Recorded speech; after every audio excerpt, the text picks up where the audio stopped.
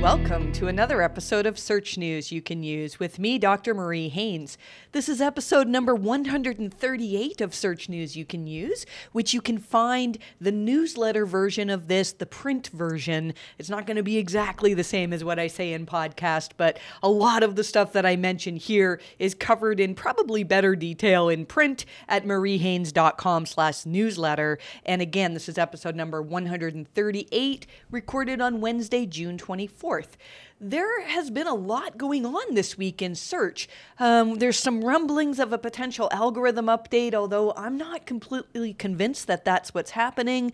There's a glitch with Google indexing Disqus comments, which is now fixed, and we're going to talk about maybe that's why we're seeing some strange things happen in terms of algorithm turbulence. I'll give you my thoughts on that. I'm going to talk about why a particular site did not see any uplift after building links through Haro. That's going to be an interesting talk. And some interesting stuff that I found recently that might give some credence to the fact that Google may be paying less attention to links these days. A bit of theory there, so stay tuned and we'll talk about that. Let's start right now, as we always do, with whether or not there was a Google update this week. We know that Google's always changing things, and what we're trying to take note of is whether there was something significant that changed. Because if we can find the patterns, if we can say, oh, look, the sites that did this seemed to do well, or the sites that are doing this are not doing as well, then it helps us figure out how to help our clients, where we can advise. It looks like Google is rewarding this now. And so we always pay close attention when Barry Schwartz says, look, Barry's paying attention to the chatter in both basically forums and SEO, Black Hat World, Webmaster World, places like that. And so when Barry says, look, there's an update happening, we pay attention. I spent several hours yesterday looking at data for what's happening because Barry was saying there's a lot of chatter about a potential update that seemed to start around June 23rd. So that was Tuesday of this week. Now, when I did this review, which was yesterday, Tuesday of this week, it's very hard to look at whether there's an algo update when it's currently happening. What we do is we look at hourly traffic for a number of websites to see if we can see that some of them are suddenly seeing much more traffic or much less than we would expect for the day. And we had a couple of clients that were seeing changes, but most of those we could explain for other reasons. So one of these clients they were a client that saw a really nice uplift with the May 4th update, and really big, I want to say like 100% increase. And they're a local business in Florida. They saw a big drop in traffic that happened yesterday. However, locally, there were some things that happened that would stop people from coming to their business because of coronavirus. And so, it didn't look like an algorithm update hit to me. And actually, when I looked at their traffic today, they're bounding back up again. We had a couple of clients that were seeing some increase as of yesterday, but one of those clients, the increase seems to be related to one piece of content that's going viral. The other client does have a typical pattern that looks like something we'd see when Google does an algorithm update, and they're seeing, I want to say, about a 40% increase across all of their pages that we can't really attribute to one particular piece of content or something happening locally to affect the number of clients that would be coming to this business. So what does that mean? Usually when there's a significant update that we need to pay attention to, we notice that a much larger percentage of the clients that we monitor have changes that we should be investigating.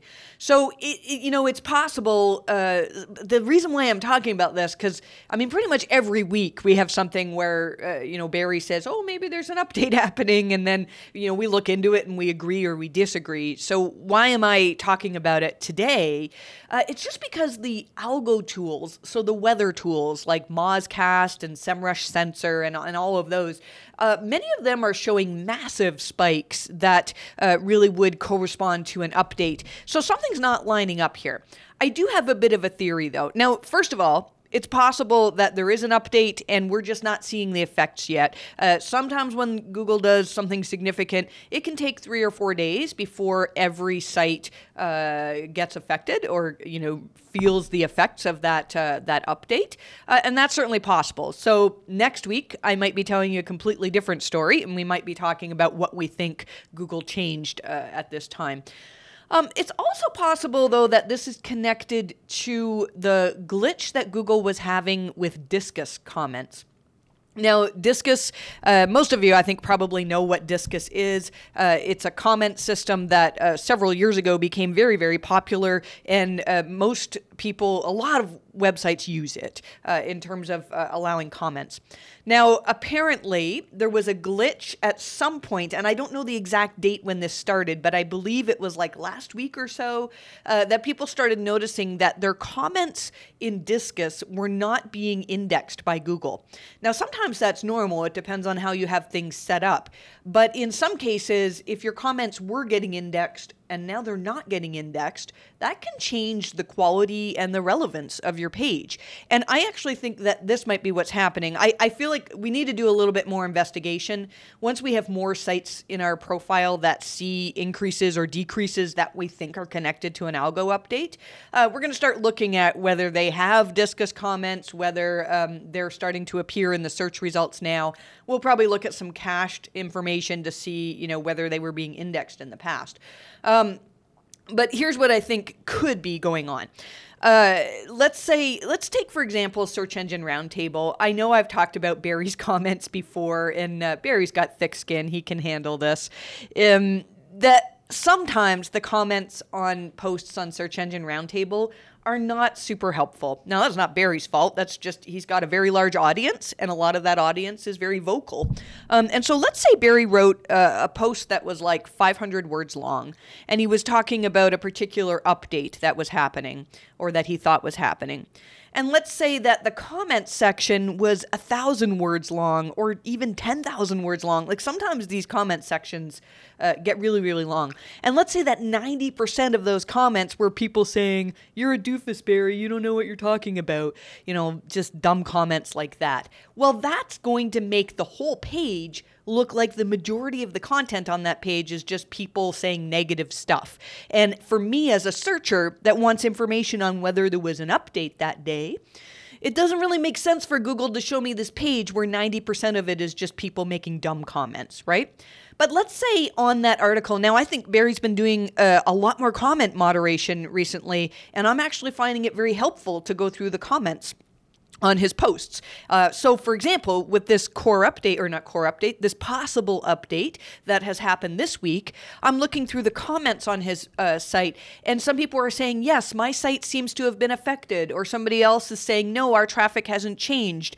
And there's all these comments that are super helpful. Well, Google looks at your comments, assuming Google can see your comments, which was the issue, that apparently Google couldn't see that a week ago for many sites. If Google can see your comments, then they can count that as keywords for your page, and it also can count towards the overall quality on your page. So imagine, let's say Barry wrote a post on a particular Google update, and then in the comments section, this is going to sound kind of meta, but in the comments section, people started saying, well, maybe this is connected to the Disqus glitch, and maybe that wasn't mentioned in his article initially. Barry's really good at going back and saying, hey, the comments are suggesting that maybe this is the issue. But let's say it wasn't in his actual text. If it's not in his actual text and Google's not indexing the comments, then how does Google know that, hey, there's actually a really good discussion here on whether this update is connected to this specific problem? And so, Barry's post would not rank for things like Google update connected to Disqus comments.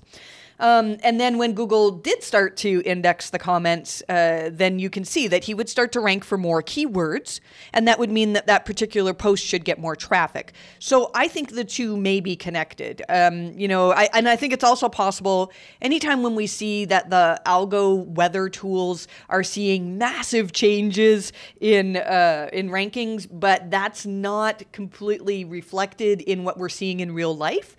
That can sometimes mean that Google's changed something something in the code of their pages, because these tools basically look at, they scrape the pages of Google rankings. They look at many different keywords. And if Google has changed something in their layout, things like that can affect the tools, which is really just a reporting error as opposed to something's actually happening with the algorithm. So we're going to keep an eye on this for you. And as we said many times, if something has changed significantly, I'll report back on that next week for you. Speaking of next week, our newsletter, which usually comes out on Wednesdays, is going to come out Tuesday next week. I know a lot of you who are listening to this are in the United States, where July 4th is a big holiday for you, and July 1st is Canada's holiday. So Canada Day is July 1st, and we're all at home not working on that day. So just be aware of that. We'll have newsletter and podcast out on Tuesday next week. I'm not sure if I'm going to do a shortened version of podcast or not, but we'll have something out for you next week. We talked last week about how-to schema. So if you have been applying how-to schema to your pages, for a while Google was displaying those as rich results in the search results, and then they went away, and now several people are reporting that they're back again. So it looks like Google's really experimenting here. Brody Clark tweeted that Google was originally testing using how-to schema and displaying it in the SERPs for about 16 days. And now a little bit of time has passed and we're seeing them again. So if you're playing around with using how-to schema, then it might be worthwhile to do it. We don't know. Maybe this test will last another day. Maybe it'll be a permanent thing. So it's a good way to make your site stand out. If you have pages that have steps on how to complete something, it makes sense to me to add how-to schema wherever you can. Let's talk about this situation that it came up with a Reddit thread. A particular website was building links through Haro and other sources, but then saw no uplift in traffic. And the question is why? Why did that happen? So I tweeted about this, and now, to be fair, we don't have all the details. I don't know what the site is. Somebody in the original Reddit thread sort of sussed out that this site was a financial site, and so that can have an impact because it's a YMYL site. But if you built 109 links through Haro, and it looks like they used other sources, you'd kind of expect to see some type of improvement, right? So let's talk first about Haro. I think most of you probably know what I'm talking about when I mention Haro, Help a Reporter Out. It's a service that we do recommend. And what you do is you sign up for free emails, and you get 3 emails a day. And the emails are essentially lists of journalists who need sources. So, there'll be something, let's say you're doing SEO and one of your clients is a dentist, and a Haro request comes across as a journalist needs to interview somebody for a story on teeth whitening. Well, then you can connect your dentist with this journalist, and if the journalist mentions the dentist, then that usually results in a link. And if not, it's still something that potentially could speak to their EAT, as Google recognizes there's a lot of authoritative places that have mentioned teeth whitening and also quote this dentist, then that could possibly make you be seen as more of an authority in terms of teeth whitening, make your client seen as that. So Haro can be good.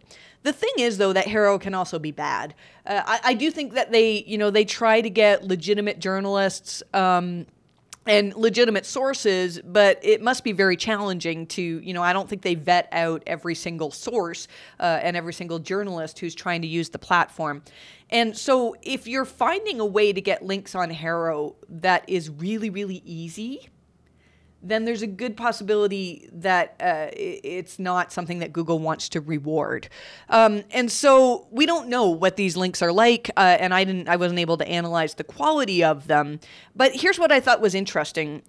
So I tweeted about this, and the majority of the responses in this tweet thread, and if you want to find the thread, because I tweet a lot, so it's going to be hard to scroll through all my tweets, you can go to newsletter episode 138, and there's a discussion there, and a link to both the Reddit thread and my tweet.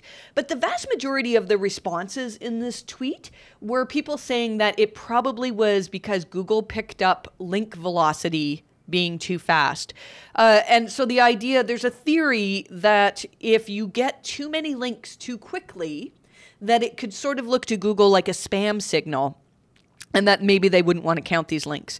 Now, this is a possibility. There is a Google patent that Bill Swalski wrote about a couple years ago, I'd say.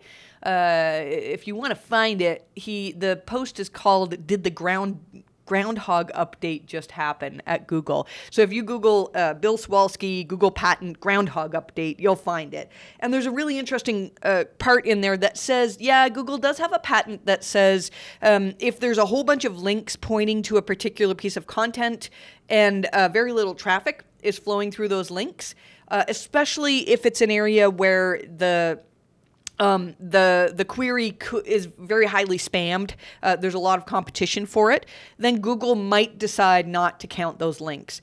I think it's possible that that's what happened there, but I honestly don't think that that's truly what happened. I mean, 109 links, link velocity happens, getting links at a fast speed happens all the time on the web. Like if my business did something that was truly newsworthy and we had journalists reaching out to us and writing stories about us, that's going to cause a sudden spike in links. And that's a good thing. That's not me trying to manipulate Google, trying to build links, right? It's a good thing. So what I think is possibly happening here is I think this is more evidence for supporting the idea that Google can understand whether a link is actually a recommendation for your content. Now, I need to say that this is theory. I really try to emphasize when it's theory versus something that we've put together, based on things that Google has actually told us. This is a theory that I have. I really do think that with BERT, Google's better able to understand whether when somebody links to a website, whether they're saying, look, you guys should pay attention to this. This is really good content, or this business is awesome. And so, or as opposed to like, oh, here's a piece of content that, oh yeah, we threw in this link and, Google, you should rank this website higher. Like that's not how it should work, but it's how it has worked in the past. So here's a good example, a little bit exaggerated, but let's say we were doing a link audit for a client of ours who sells shoes or maybe has a clothing store. And let's say there was an article in some authoritative website about like the top trends in clothing this year. And I chose a really bad topic because I don't know what the top trends in clothing are. But let's say they had a link to, look, Nike shoes are really popular. That shows how dated I am, right? I don't think that's really a trend right now, but let's say it was. And Nike shoes, and they linked Nike shoes to our random clothing website. Like, that doesn't happen, right? If you were writing an article about clothing trends and you wanted to link to Nike shoes, you would link to Nike. You wouldn't link to, this random website that nobody's ever heard of. And I think that Google can, programmatically figure that out these days. And I have many theories on how they could do it, but I do think that it's happening. So I think it's possible that this website that got 109 links from Harrow, that Google could figure out, these links really aren't recommendations. So why would we want to boost their page rank because they've been just building links through SEO? Now, another possibility as well, because we haven't seen the website, is that the website is just junk. In the past, you could build links to a website that really wasn't that great, and if you got enough links in the right places, that website could rank really well. And now with all these different factors that Google can look at for EAT, especially if this is a financial website, this is a YMYL topic, right? And so if Google wants to show websites for financial topics, and this website hasn't established any element of, oh yeah, we've got expertise in this area, and we're seen as an authority by so many people, and maybe they haven't built up signs of trust. Maybe they're lacking any references on their articles. Maybe their articles are false. Maybe their articles are just really low quality content, or just saying the same thing that everybody else says. I actually think that no amount of links links are going to help that type of content? So, I don't have an exact answer for you here, but it's something to pay attention to. And it actually leads me to the next item on my list, something that I discovered, and I've seen this before, but it was an old Matt Cutts video that I was watching. And I just picked out a little thing that sort of supports this idea that I've got. So we're actually going to be launching in very soon a book on removing manual actions. I've had a book out for quite some time and it's needed updating. And so my team and I have been working on updating it and it's coming out soon. And then after that, we're going to have a book coming out most likely on auditing links, not just manual actions, but what you need to know about doing link audits. And so I was doing a little bit of research here and into the history of why Google values links. And Matt Cutts in 2014 mentioned that Google actually tested an algorithm that doesn't have links, that didn't rely on links. And that was really, really interesting, right? I remember reading this before. I remember somebody saying that Yandex, the Russian search engine, they went without links for a while because there was so much link spam, and it just wasn't very good. But here's the quote that Matt said. So keep in mind, this is 2014, so 6 years ago. And somebody had asked him whether Google would ever have an algorithm that did not rely on links for ranking. He said, "We've run experiments like that internally, and the quality looks much worse. It turns out that backlinks, even though there is some noise and certainly a lot of spam, for the most part, links are still a really, really big win in terms of quality for search results. We've played around with the idea of turning off backlink relevance. And at least for now, backlink relevance still really helps in terms of making sure we return the best, most relevant, most topical set of search results." The part that struck me was the "at least for now." So 6 years ago, Google was saying that they really wanted to run an algorithm that didn't rely on links because spam is an issue. And they were saying, well, we tried to do it and it didn't work. So fast forward 6 years from then, and now Google's got BERT. And they're much better able to understand content. It makes sense to me that, yes, Google wants to use links because, again, if the New York Times wrote an article about EAT and they linked to my article on EAT, that speaks to me being an expert on the subject or, at least knowing some knowledge on the subject. And so I do think that Google wants to count some of those links. And if we want to get even more complicated, if that link was no followed, I think the changes that Google made in terms of possibly being able to use no followed links, they would be able to say, you know what, the New York Times just referenced Marie Haynes when they're talking about EAT, and we trust the New York Times, and so maybe we should pay attention to what she says on EAT. And then, but many of the links on the web, if you where, you had a little blog that very few people read and, you weren't known in the industry and you linked to me saying, here's a great post on EAT, Google's less likely to want to count that link. And that makes sense to me. So what does this all mean? It sort of comes back to the advice that Matt Cutts would give many years ago is create great content. And I feel like more and more Google is just getting better at figuring out not necessarily what's the best content, but what's the content that would most answer the user's query. So that's something we should be keeping in mind. We talked in last week's episode about or did we? Maybe not. I think this might be coming up in this episode about the length of content and how that's not always a ranking factor. We'll get to that in just a minute. How to verify if your site has been moved to mobile first indexing. We saw this question come up on Twitter, and it's one that a lot of people want to know. If you go into Google Search Console, and let's say you're working on a client's site, you'll see this little pop-up in the bottom right corner often that says, your site's been switched to mobile first indexing. The thing is, you can turn that pop-up off by clicking Got It.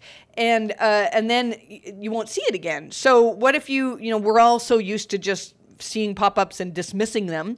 What if you dismissed it and you're like, I can't remember if this site has been moved to mobile first indexing or not? You can actually just go into the settings section of Google Search Console, and in the left-hand column, it'll say what your primary crawling agent is, and that'll tell you whether you're being crawled by Google for desktop or Google for smartphone. I think it's Google Mobile, and so.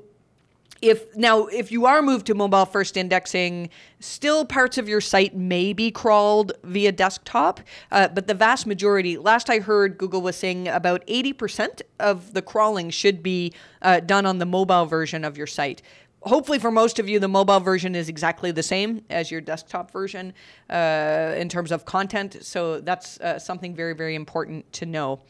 And John Mueller also tweeted just saying, by the way, if you did get an email, because that's one way you can know too. Google will send you an email saying, hey, we've moved you to mobile first indexing. Just know that the email doesn't happen on the same day as the switch happened. So it can be weeks afterwards. So John suggests that you check your log files. I've written stuff about that in newsletter in years past. I think when we first, and we have a really good article on mobile first indexing. One of my coworkers, Matt, wrote this article last year, and we've been keeping it updated. So there's more information there on that topic as well. This was an interesting question. What happens if your site becomes unverified for a long time in Search Console? So if how in Search Console you have to be verified as an owner for the site, and if there is no verified owner, then what can happen is Google may just stop collecting data for you, and you won't see it. And so John calls that a data hole. So you really do want to stay verified. Now, it's not common in my experience that this happens. I have seen people become unverified if the way that you verified your Search Console was by putting a code snippet on your root directory. And then if somebody, is cleaning up your files and goes, well, what's this weird thing here, and takes it out, you can become unverified. But it's probably not a big issue for most of you. Does the order of URLs in your sitemap matter for crawling or prioritizing? And John said, no, the order in a sitemap file doesn't matter at all. We read the files to get the sitemap URLs, and then we process the collection of URLs independently. The order or the choice of sitemap file doesn't play a role at all. That's something that I didn't know. This was a great post by Aleda Solis. We mentioned in our podcast a few weeks ago, I had the pleasure of interviewing John Mueller, and we asked him a number of questions on category pages for e-commerce sites. I think the same could probably apply to a lot of product pages as well. And John explained that it's helpful to have some content on category pages, but it needs to be focused on what's going to help the user. Because often what we're finding is that people are writing this SEO content that no human being is ever going to read. And it's often keyword stuffed, which can cause the page to not rank well. And it really isn't that helpful. Aleda has a fantastic article that we've linked to from newsletter. And one of the things that she recommends is, because people have been asking me this since the interview with John, they've been saying, well, what content do I put on these pages? Should I have text that describes everything you need to know about this particular product or subject? And what Aleda recommends is that you put text both below and above the product listings. So above the listings, you want to explain what the user is seeing on the page, and below, some type of a guide to help people make their purchase decisions. Now, that's going to look completely different depending on the type of website that you're looking at. But you don't need to rewrite the whole history of how this product got developed if people are not interested in reading that. And I'm going to talk about that a little bit more shortly in this podcast as well. We've got some stuff in newsletter about tracking core web vitals using Google Tag Manager. It's debatable whether that's the right thing to do, because it can create some volatility in your data. But if you're interested in that, I mean, the new Core Web Vitals, Google's told us they're going to be a ranking factor. It's going to take a while, but it is a ranking factor. And so in newsletter, we have some stuff talking about how you can use Tag Manager to push your Core Web Vitals data right into Google Analytics. So I think that's something that would be fun to play around with. We've also got information on how to diagnose some of the largest contentful paint problems that your website might be having. And I don't want to get into too many detail. We often struggle with our newsletter and with podcast in trying to determine how technical to get on things. And so this is something that I'll just briefly mention, that if you're seeing very large values for largest contentful paint. Contentful paint means the time it takes for the content that the user wants to read to actually appear on the page.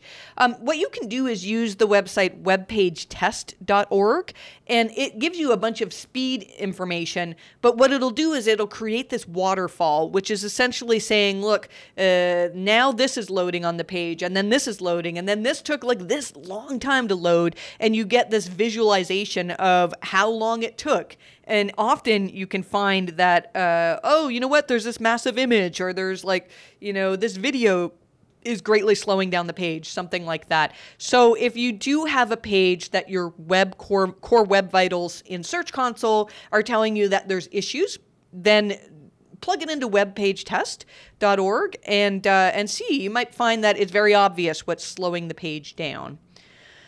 It's some information on Search Console discovered currently not indexed. And this was something that Glenn Gabe pulled out of a recent Help Hangout that John Mueller said, for many pages that fall into discovered not indexed or crawled not indexed, the site overall is in a murky area where Google's algos think some parts are okay and others not so much.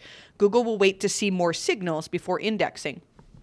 We pay, and I'm not going to go into great detail on this because I've talked about it lots in the past. When we look at thin content for our clients, that's one of the first things we do is we look at Search Console and we see the parts that Google's saying, yeah, we discovered this, but we didn't put it in the index.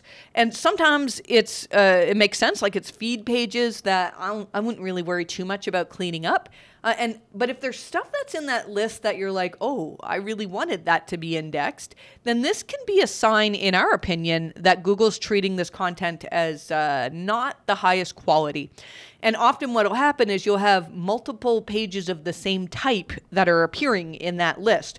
So let's say that like every page in the list of discovered not indexed is a page from your news blog, or is an image page, or is a page that, this is a common one that we see, is a page that returns a 200. So it's like, this should be a good page, but then the wording on the page says this product is out of stock.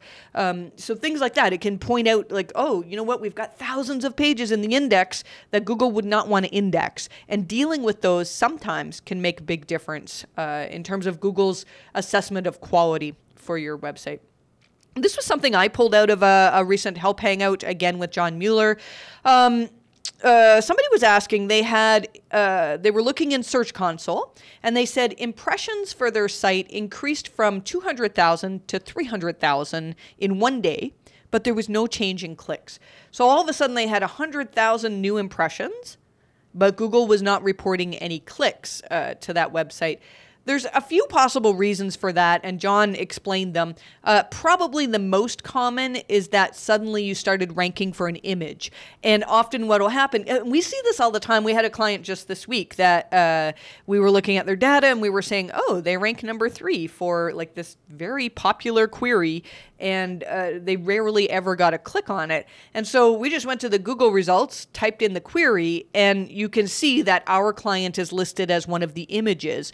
But this is a query that not a lot of people would want to click on that image. And so that would make sense. that this could cause an increase in impressions, because if you're on the first page and you're being seen as an image, because sometimes Google will display a few images, sometimes you've got to click on the image tab, and nobody's clicking on that, then that could explain why this is happening. There are other possible reasons. I mean, it's possible that you moved from page 2 to the bottom of page 1, and it might be a query where very few people would scroll down to the bottom of page 1 to click. That's a possible reason as well.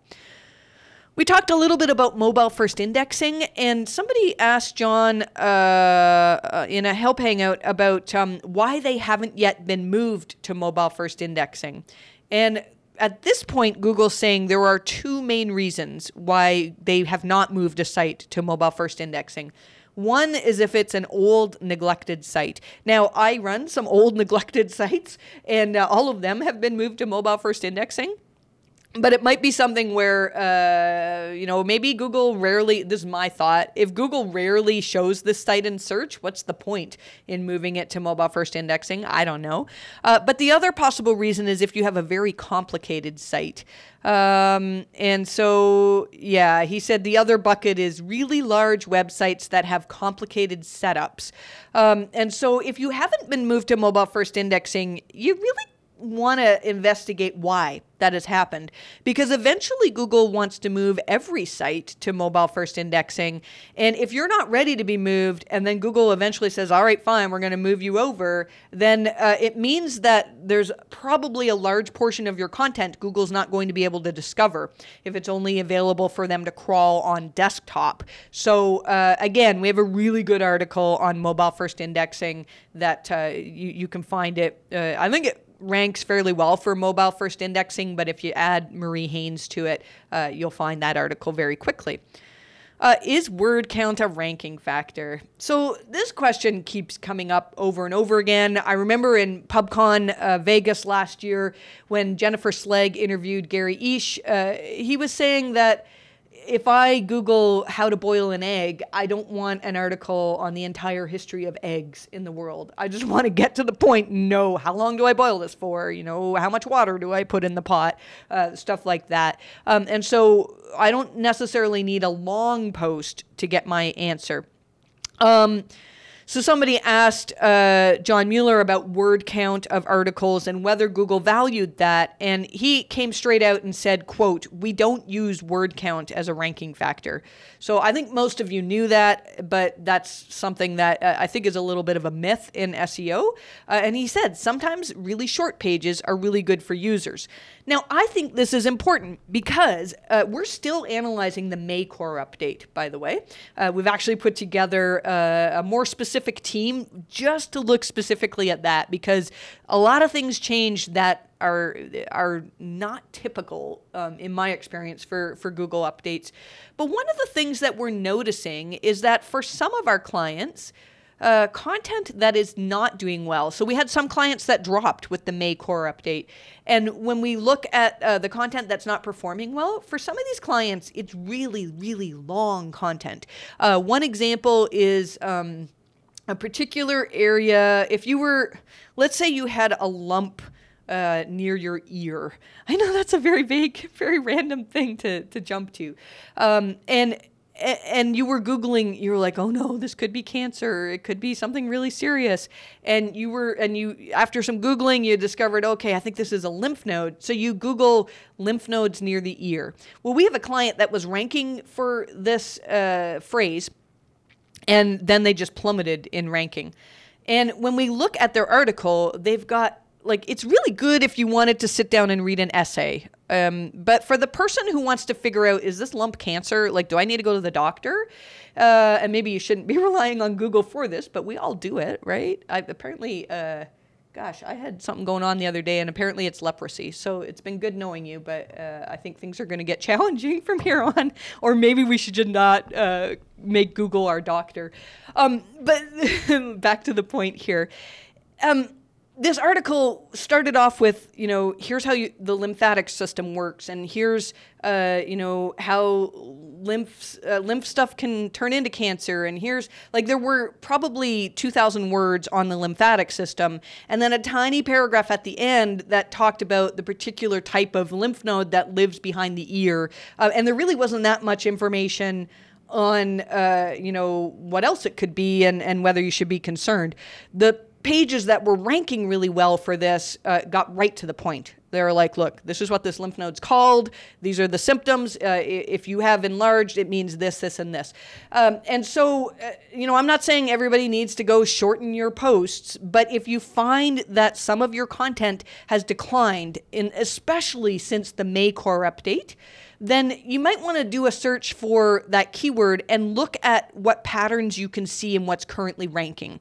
So if you're like, no, my content's the best because I've covered everything on the topic, which, you know what, I've been guilty of recommending that in the past. I'm like, look, if you want to give as much information to Google to show that you understand the subject, and I think in the past it was true. So I think that our client that had this massively long post on this particular type of lymph node and everything you need to know about the lymphatic system, they probably did well because Google could say oh, there's tons of information here. But Google's told us that core updates usually have to do with them getting better at returning the most relevant results, not the longest results.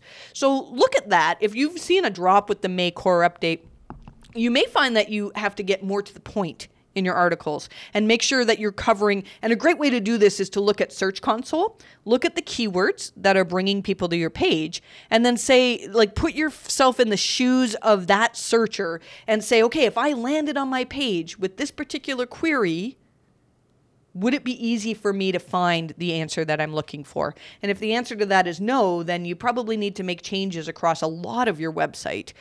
So I think that's very, very important. Another little tip here that came from Twitter, Christopher Hoffman tweeted this. He tweeted a situation about images. From what I understand, he was trying to rank for a particular query, but rank it in image search. It's something that I think it was a clothing. It's in another language, so I think it was like a type of jeans or something like that. And he couldn't get it to rank in image search. This one particular page, and so what he did was initially he added the query to the alt attribute of that image, and that didn't work. And then he added the query or the keyword to the title tag for that page, and instantly, I think it was instantly, but he was able to rank in images for that issue.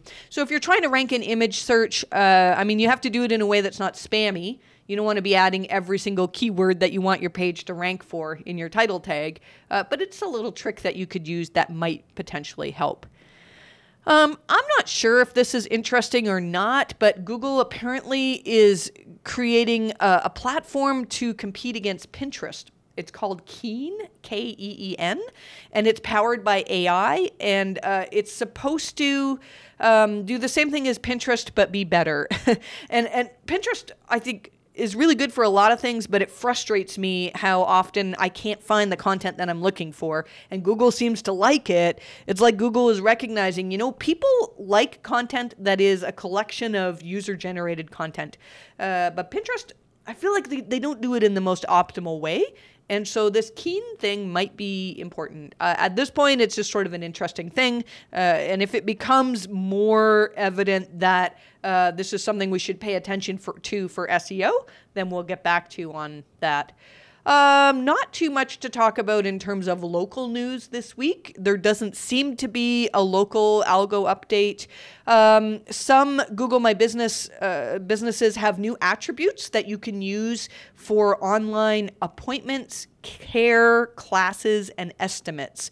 If those are things that your business offers, apparently you can add that to your Google My Business profile now. So that's good to know. Another thing we wrote about in newsletter was Colin Nielsen talked about there's new pins appearing in the map for some businesses, and instead of the pins being the normal balloon shape, they're a square, and nobody really knows what the difference is. So I don't know how to report on that. If you're seeing square pins instead of balloons, then Google's doing something. I don't know. If you have an idea, you can tweet at me what you think that is. It doesn't seem normal to me. It feels like Google's making this stand out for some reason, or making it not stand out. I don't know. Anyway, something to pay attention to maybe. I don't usually go through the recommended reading section of newsletter, but I did want to give a shout out to Moz this week, and especially Cyrus Shepard. Cyrus had a fantastic Whiteboard Friday on EAT. I'm not saying fantastic just because he mentioned me. Thank you, Cyrus, for doing that. But this was really good. He was talking about whether EAT is a ranking factor. And really, you're going to need to see the video for him to break it down. I don't think I can do it in as good a way as he did. But he was talking about how there's different ways you could look at ranking factors. Is it something that's on or off, like a score, or like it's a black and white thing? No. Is it something, and I like what he was saying is a lot of people say a ranking factor is something we can directly measure. And then other people say, well, a ranking factor, if we look at which websites did well with an update, and we can say, it looks like Google's rewarding this, even though Google may not be actively, it might not be in their code, it's what seems to be working. It's very hard to explain that. And again, Cyrus did a great job of explaining it. A good example of this could be something that we were talking about with the Maycore update. It seems to me that a lot of websites that were writing on first-hand expertise saw improvements. We talked about a surgeon client of ours who all of their posts talking about side effects are based on what they've seen in real life, and they saw big spikes up with the core update. Similarly, we had a client that it's an affiliate website, but they actually use all of the products that they're reviewing. They don't just cultivate reviews from across the web, and that website seemed to do well. Now, it's possible that Google wrote something into their algorithms that says, oh, if BERT can determine that somebody is talking about firsthand expertise, then let's make that a ranking factor combined with all the other things we assess for that website. Certainly possible. But it's also possible that that's just what happened. That maybe Google, for whatever reason, figured out that people seem to like this content, and it just happens that, oh yeah, now they're surfacing sites that have firsthand expertise for certain queries. What I'm trying to say here, and I feel like I'm sort of fumbling a little bit, is what we're looking at is not what did Google code into their algorithms, but what seems to be rewarded now.